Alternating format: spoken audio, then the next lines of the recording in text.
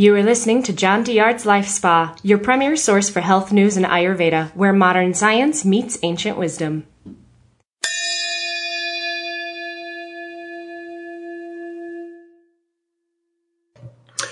Hi, my name is Dr. John Douillard, and welcome to our podcast tonight here at lifespa.com, where we prove ancient wisdom with modern science.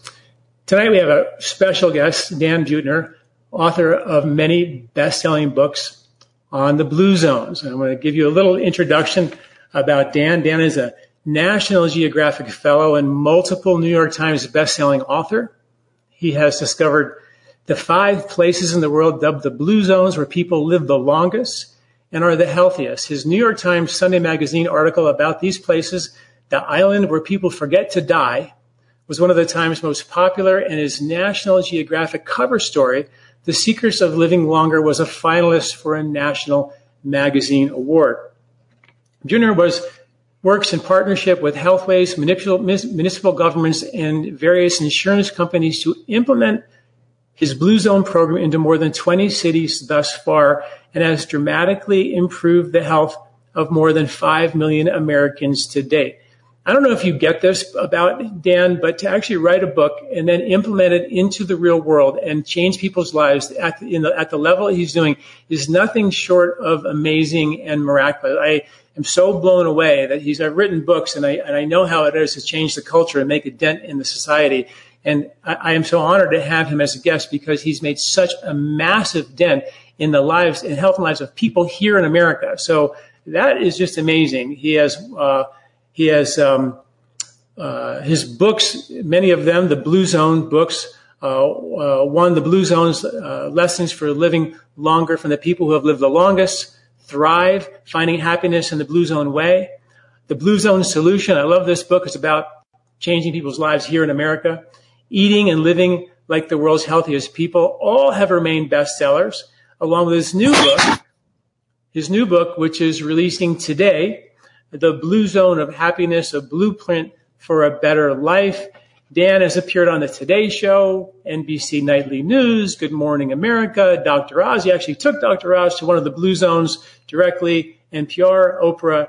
And Dan holds 3, this is amazing, Guinness Book World Records in distance cycling. And my first question to Dan is, how does a guy who has 3, I'm an endurance athlete, Ironman triathlete, in my day, so I get the endurance thing.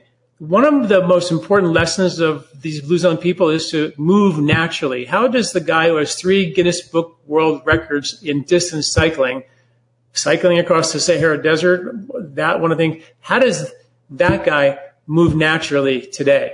How did you get from that life to this life? I got old. No, well, when you look at the world's longest lived people, they're actually not running marathons. They're not doing triathlons. They're not pumping iron. They're doing things like walking or gardening, regular low-intensity physical activity. They're probably nudged into moving about once every 20 minutes or so. So their physical activity is spread out over the course of a 14 or 16-hour day. So they're getting as much exercise. It's just not painful. So how does that relate to people today? Like when you look at what's going on today, people are being motivated to exercise more. We're told in study after study that exercising is the way to hack into longevity, to hack into cognitive decline. And people are exercising in their 1 hour, time of the day. How do you, in your work with the Blue Zone people, how do you get them to have a 16-hour active day? Or what's your take on that? Well, I'm a bit of a contrarian when it comes to exercise. I think it's been a public health failure since fewer than 20% of Americans get enough exercise to qualify for minimum recommendations. I'm a big believer that if we want to get Americans moving more, we have to reshape our environments so that we're nudged into movements. I'll give you a good example. The simple act of taking a bus to work or to school, that occasions about 19 minutes of physical activity per day, which is more than the average American does right now. And your low chance of heart disease dropped by about 10 or 15%. So rather than trying to hound people or guilt people or sell them something to move more, I'm just a big believer that we deconvenience our homes and we build our cities so that the roads are not just for cars, but they're also for humans. Make sure parks are cleaned up. Go back to the wisdom of our grandparents and have a garden out back, where, and it seems simple and it seems insignificant, but if you're out weeding and watering and harvesting every day for 4 months, that physical activity counts, and it's range of motion, and it's especially good as people get older and balance issues become more important than just brute strength, which you might be concerned of when you're 20 years old and in singles bars. So are you suggesting that maybe what we're doing is actually, I get it that it's a failure that only a certain percentage of the population are doing it, but the ones who are they at risk for overdoing it, overtraining, burning out too early, breaking their bodies down to build themselves up? There's some evidence for that. Humans have been around for about 25,000 generations, and for all but the last, 4 or 5 generations, life expectancy of our species has been about 30 or 31. So we are our machines, our bodies are really only designed for 30 years, and we now want to push it to 2 or 3 times that. So you don't want to be pounding on your body, risking joint damage or ligament damage, or you don't want to ride the vehicle so hard that it's not good for the second 2/3 of our lives. So I'm just saying, when you go to blue zones and you really look at parts of the world where people are making it healthy to age 90 and 100, they're walking, they're shepherds, they're moving, but they're not pounding on themselves, and they're not thinking that they can sit in their office for 8 hours a day and make up for it in 20 minutes at the gym or being the weekend warrior. It's never how we evolved as a species. So even the persistence runners, like the books like Born to Run, we're suggesting that kind of running maybe have created some early breakdown, some early degeneration that didn't give them the longevity that we're looking at in the blue zones. Is that what you're saying? Yeah, those Mexicans didn't live a particularly long life. Now, I think when you're 20 and maybe 30, your body regenerates pretty quickly and easily. You recuperate from injury. But you get into your 40s, 50s, or 60s, long distance running is probably not as good of an idea. So it just depends how old you are. I mean, you're 25 or something? It's fine for you, Doc. Yeah, right. So one other question, I think, before we get into your book on happiness, I really want to talk about one of the big questions that everybody has is what to eat. And some of these cultures, like in Okinawa, there's 80% carbohydrates. The Costa Rican group, 68% carbohydrate. In Sardinia, it's 65% carbohydrate. So there's your sort of high carbohydrate diets, very, very low meat diets. So my question is, can you summarize that? Everybody wants to know, how many carbs should I eat? How much protein should I eat? Have you titrated that down to something that people can hold on to, as opposed to just non-processed, good whole foods from your garden? So carbohydrates is kind of a meaningless term, because you have to remember that both lollipops and lentils are carbohydrates. Sure. And when you try to lump them all into the same group and label it good or bad, you get into trouble. So if you look at, we did a meta-analysis, 155 dietary surveys done in all 5 blue zone areas over the last 100 years, and you take the average. The 4 foods that emerge most common, and they're common to all blue zone area, are different kinds of whole grains, greens, and that's very highly associated with longevity. Right. In the Icarian blue zone, they're eating about 80 different types of greens regularly, and they're the type of weeds that weed whack in our backyard. They're making into beautiful pies and salads. And then nuts and beans. And I argue that beans are the cornerstone of every longevity diet in the world. Yeah, and I agree with that. Very, very, very little sugar, probably about a quarter of the added sugar we have in our diet. And they do eat meat, but meat is mostly a celebratory food, eaten about 5 times a month on average in blue zones, and pretty small portions. So when you say meat, you're talking about red meat, but some of these cultures do eat a lot of fish. So you're talking about red meat when you say meat? Well, oddly, they don't eat a lot of fish because the blue zone areas are inland, often a day's journey from the seas. So traditionally, until about 1980 or so, they were eating very little fish. Even in Greece and Sardinia and Okinawa, they're not big fish eating cultures. Wow. Okay. The type of meat they do eat is pork. You see pork, but again, it's a celebratory food. A little bit on Sunday after church or during the Lunar New Year, they'll slaughter the family pig, but not the kind of breakfast, lunch, and dinner meat consumption that we're used to here in America. And that is indisputably the longest lived Americans, by the way, the Seventh-day Adventists. They're broken up into 3 categories: meat eaters, ovo vegetarians, and then the pure vegetarians. And the vegetarians are living longer. And that's a study that followed 103,000 Americans. So it's gold standard epidemiology. So to make it simple, eat a cup of beans a day. So when you think about, because meat is such a big issue, I mean, people who are mostly or all vegetarian are living longer. So are we actually suggesting that a vegetarian diet is something that is actually where people should be going? Obviously, we'd feed the planet a whole lot better if we did that. Indisputably. People are worried about protein, but the average American gets about twice the protein he or she needs. You can get as much protein from beans and rice and sweet potato as you can from eating a burger patty or a steak. So, if you're eating meat more than twice a day, your chance of diabetes and cancer about triple over time. So, what we saw in the blue zones, and when I look at the evidence that underpins the observations, I've emerged absolutely convinced that a vegetarian diet, very, very, very low meat diet is the way to go. Complex carbohydrates, not the simple carbs.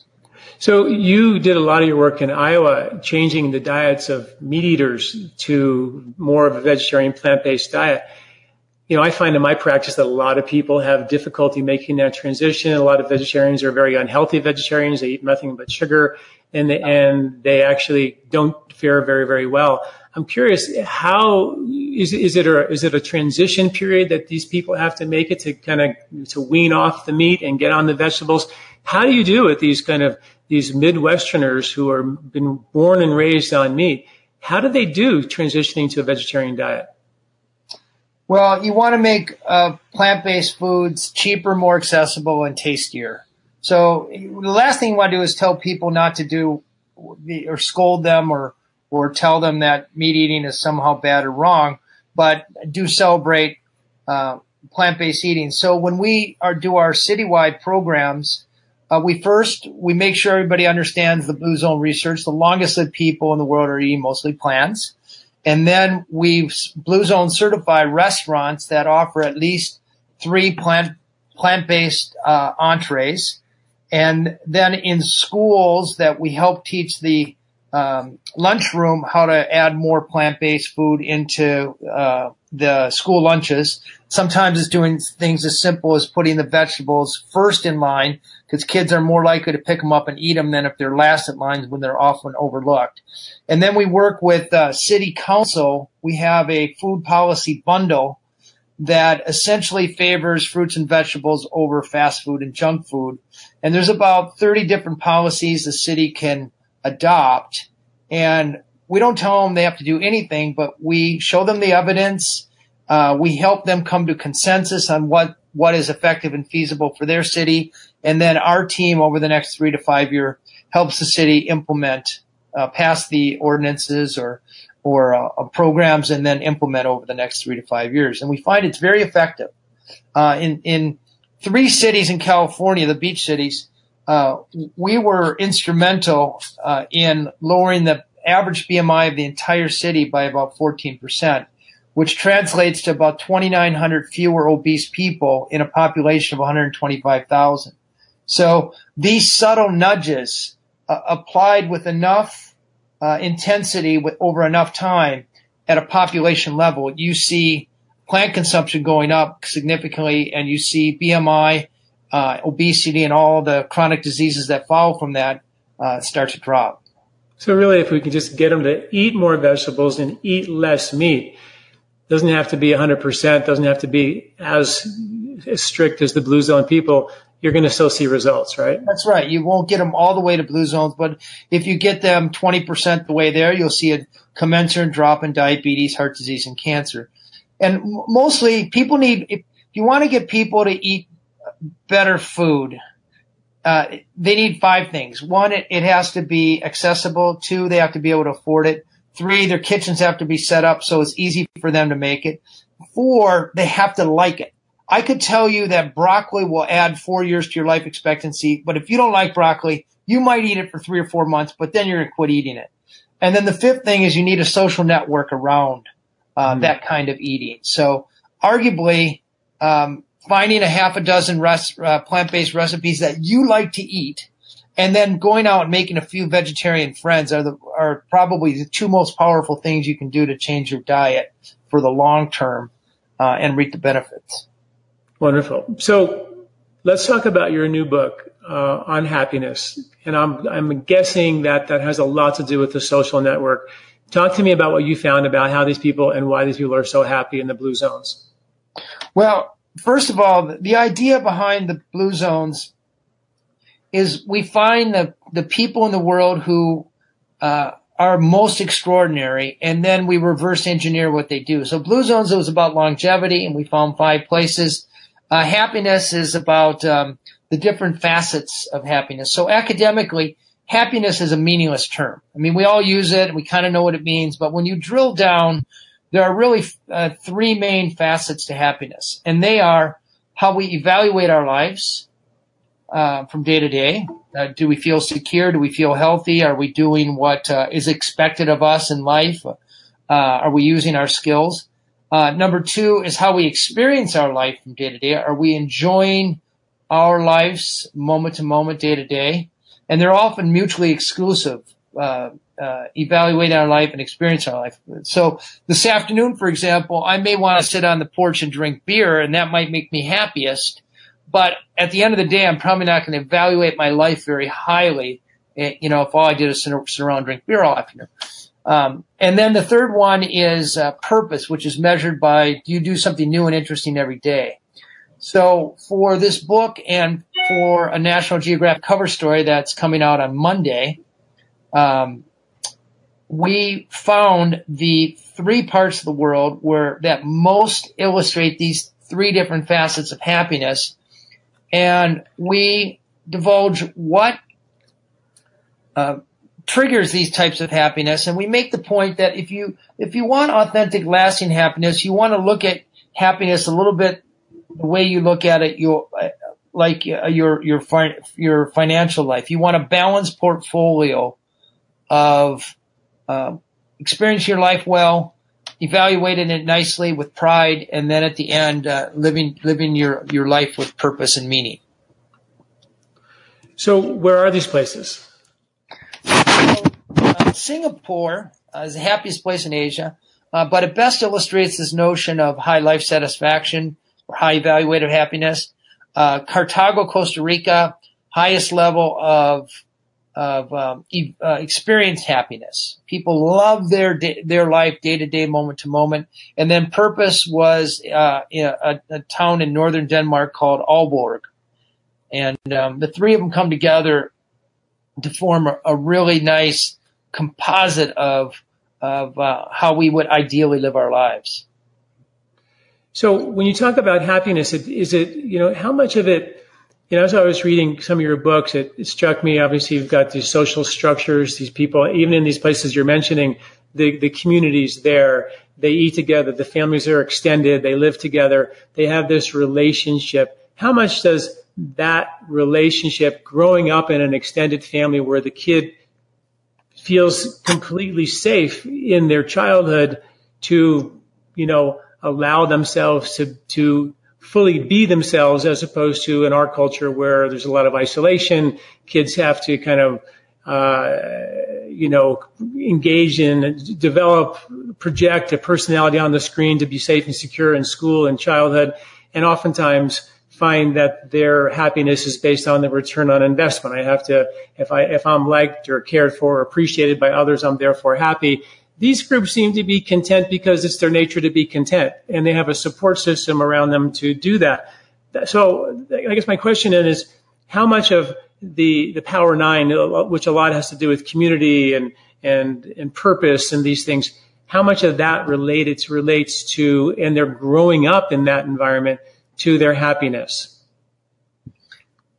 Well, first of all, the Power Nine and Blue Zones and the Blue Zones of Happiness are completely separate books with separate tenets. But when you look at the happiest places in the world, none of them are happy by chance. There is a genesis to it. And in every case, 50 to about 150 years ago, some enlightened leaders put in place a number of policies that began an upward ratcheting of well-being and quality of life. And some of those early policies are favoring education over economic development, especially educating women, which produce healthier, smarter kids who grow up to be more productive and vote in better leaders who would in turn make better decisions. Public health is way more important than health care and the way we think about it, i.e. making sure people don't get sick in the first place rather than spending trillions of dollars as we do in America to fix the problem after it's happened. Most of our happiness or lack thereof is driven by the environment that we live in. And some of it is very hard to change, and some of it's really easy to change. And I essentially argue that if you want to get happier, forget all of these sort of positive psychology strategies of meditation and gratitude and savoring, because you won't remember to do it forever. However, if you change your environment, that creates a permanent intervention that can favor your happiness for years or decades. For example, if you live in a suburban cul-de-sac where the only way you can see your neighbor is cut across your lawn or go out in the street, you're much less likely to have frequent and quality social interactions than if you live in a tight neighborhood like I do, with sidewalks and neighbors nearby and coffee shops where I'm going to bump into people and grocery stores all in walkable distance. It turns out when you look at 2 million surveys done by the Gallup organization, you find the happiest Americans are socially interacting between 5 and 6 hours a day. And you might say, wow, that seems impossible. Well, it is impossible for most Americans who have an hour-long commute to work every day. They work 8 to 9 hours. They watch 4.4 hours of TV. They got to make lunch and dinner for their kids, and then they got to sleep some hours. So setting up your environment and your life so you're more likely to be happy is what I advocate, and the Blue Zones of Happiness suggests a blueprint for doing just that. So how are you going to implement that into your Blue Zone solutions? I imagine that's the next level, right? It's not to feed people properly, but to actually get them to be happy, change their environment. What's the plan there? I imagine you have a plan, because it doesn't seem like you're stopping anytime soon. Yeah, so we're getting very good at creating these policy bundles and helping a city work with those policy bundles to pick the ones that are right for their city. And we're developing a happiness bundle that will make cities more likely to be happy. So a few of them, there's a strong correlation between water quality and happiness. So if you live in a city with crappy water, like Flint, the poster child, but also, even Reno, Nevada, again, building streets for humans and not just cars, putting up trees. There's a correlation between access to green space and happiness. So cleaning up parks, planting trees on the number of cities that have made deep investment in growing trees. Boulder, Colorado, San Luis Obispo. Nobody likes billboard signs. There are some places around America have decided that we don't want billboard sign because they encourage us to buy more stuff that we don't need and spend the money we have on ways that aren't going to optimize our happiness, and encourage us to buy food that isn't all that good for us. So there's a number of policies that cities can consider that will favor happiness for the citizens. Does that include, there's a lot of research in Japan about forest bathing, and it increases psychology and happiness. And there's I think 3 forests in Japan that are certified forest bathing hikes you can take to raise your mood and support your optimal health. Tons of studies about that. I live here in Boulder, Colorado, and I mean, there's more bike paths than there are roads, but they're actually shrinking roads and making bike paths bigger and bigger here, to the frustration of many people who are trying to still drive. But is that part of it as well, getting people outside, getting them to hike, sort of this nature deficiency disorder thing that Americans have? Yeah, so think of your life in Boulder. You can have lunch, and over your lunch you can go take a nature hike and be back in time for a 1 o'clock afternoon. You can bike across Boulder in less time than it takes to drive, and it is a relatively compact city with no high rises, so you still get that visual contact with green spaces. Yet there's a concentration of people. There's been a very active effort in your city to favor healthy foods. There's a correlation between the health of the food environment and the happiness of that environment. By the way, on Pick Up National Geographic on Monday, we profiled Boulder as the happiest place in America. So, oh wow, really? Neighbors will be pleased. Wonderful. Well, definitely read that. Dan, this is great. I can't tell you how impressed I am, the work that you're doing. I love the fact that you're implementing it and changing lives. It's so important. I've written 7 books, been doing this for a long, long time, and, doing everything I can to make a dent in the culture, and nothing close to what you've done and are doing. And I really appreciate what you're doing for all of us, and bringing really important information back to us, and just keep doing what you're doing. Thank you so much. Good luck for this book, everybody. This book is actually already out, the book on happiness. So please pick that up, and get happy. Thank you, Dan. Appreciate it. Oh, it is such a joy. Thank you very much. Appreciate it. Hi, did you like this video? Do you like our content here at LifeSpa? You can subscribe to our YouTube channel at youtube.com/JohnDuYard right here, and get this valuable content every week in your inbox. This recording is brought to you by LifeSpa, where ancient Ayurvedic wisdom meets modern science. Get access to free health video newsletters by Dr. John at lifespa.com. These statements have not been evaluated by the FDA. These products are not intended to diagnose, treat, cure, or prevent any disease.